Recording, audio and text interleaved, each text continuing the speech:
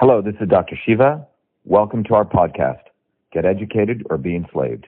Episode 412, air date November 5th, 2018.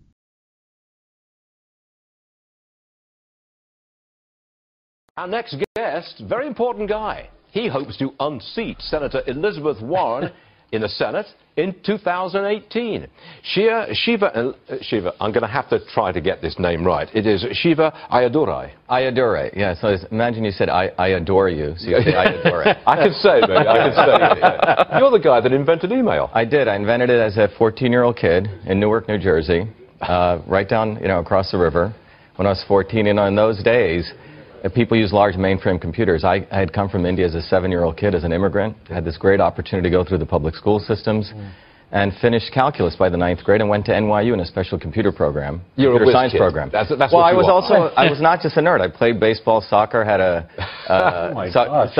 it was the American experience that I went through, and I was very, very fortunate, and I love this country. Okay, well, I do too, and I'm a recent immigrant, citizen that is. Now, why have you taken aim at Senator Elizabeth Warren in the state of Massachusetts? I mean, you could stand for the Senate anywhere you like. You could do that.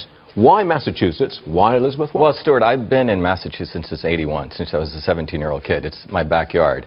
And over the last many years, I went through the experience of, as an immigrant, education and innovation. I went through the MIT process, got 4 degrees, started 7 different companies. And when I saw Donald Trump win, I felt this was a call for, frankly, a new American revolution, and people like scientists and engineers and people who actually work for a living should participate in government, which was, I think, the ideal of our founders. So I feel very fortunate to go against Elizabeth Warren. And, if you think about it, Massachusetts is really the center of, in many ways, the belly of the beast where the academic elites exist. Sure. They think they know better. Sure. And the reality is most of these elites know very little. They haven't had to start businesses, create jobs.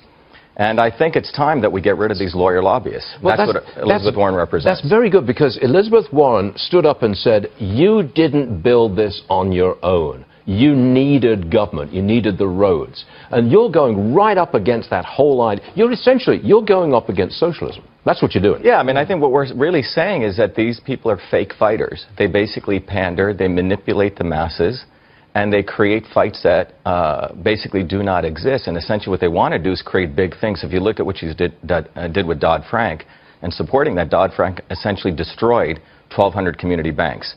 Obamacare destroyed thousands of local doctors. And if you go back to Sarbanes-Oxley, which the Democrats supported, essentially destroyed many small businesses because of the regulations it put on. So Elizabeth Warren represents what I call the not-so-obvious establishment. And this is a recurrent in history, where you have the establishment, which wants to keep things the way they are. You have people like Donald Trump who are change agents. And then you have the insidious element, people like Elizabeth Warren, who speak a good game, and they essentially confuse the masses to essentially funnel them back to the policies of the establishment, which is big business, and destroy the small guy. While they represent, great PR. Are you self-financed? I'm sure you're a wealthy guy. Well, here's the interesting thing. When I looked at the numbers, I don't understand where a lot of this money goes. And from an entrepreneurial level. So we are running our campaign as though it's an entrepreneurial business. The key is, the product is the authenticity of the message, what we stand for, and then you have to do the marketing and the selling. I see a lot of the career politicians raise tons of money. Most of it is going to consultants. A lot of it goes into TV, which is good, but there's other mediums now, social media. There's other vehicles where you can go direct. And so we're running this in a very, very different way, and running it in a very frugal, tight budget. Yeah, you are, because that's a very different approach.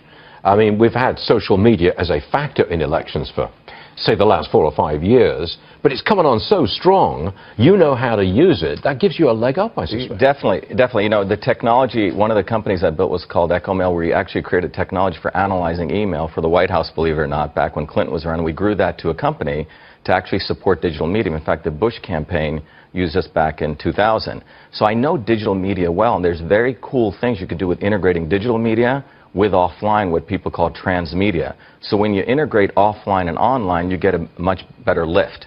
And there's some very powerful ways to use media that I think technologists and media people know, that you don't just have to throw a ton of money at a lot of this stuff. It's sort of dumb money. What's the timetable here? Because we'd like to follow your progress. Yeah, I'm looking forward to going against Warren. I know how these elites work. I know I can defeat her. You know, it's the same process that people like Elizabeth Warren have done for a long time, essentially to confuse people. Now, in Massachusetts, 46% of Democrats have said that Elizabeth Warren should not run. So there's a significant opportunity here. So for me, defeating Elizabeth Warren in Massachusetts is driving a bigger blow at these institutions of power right at the belly of the beast.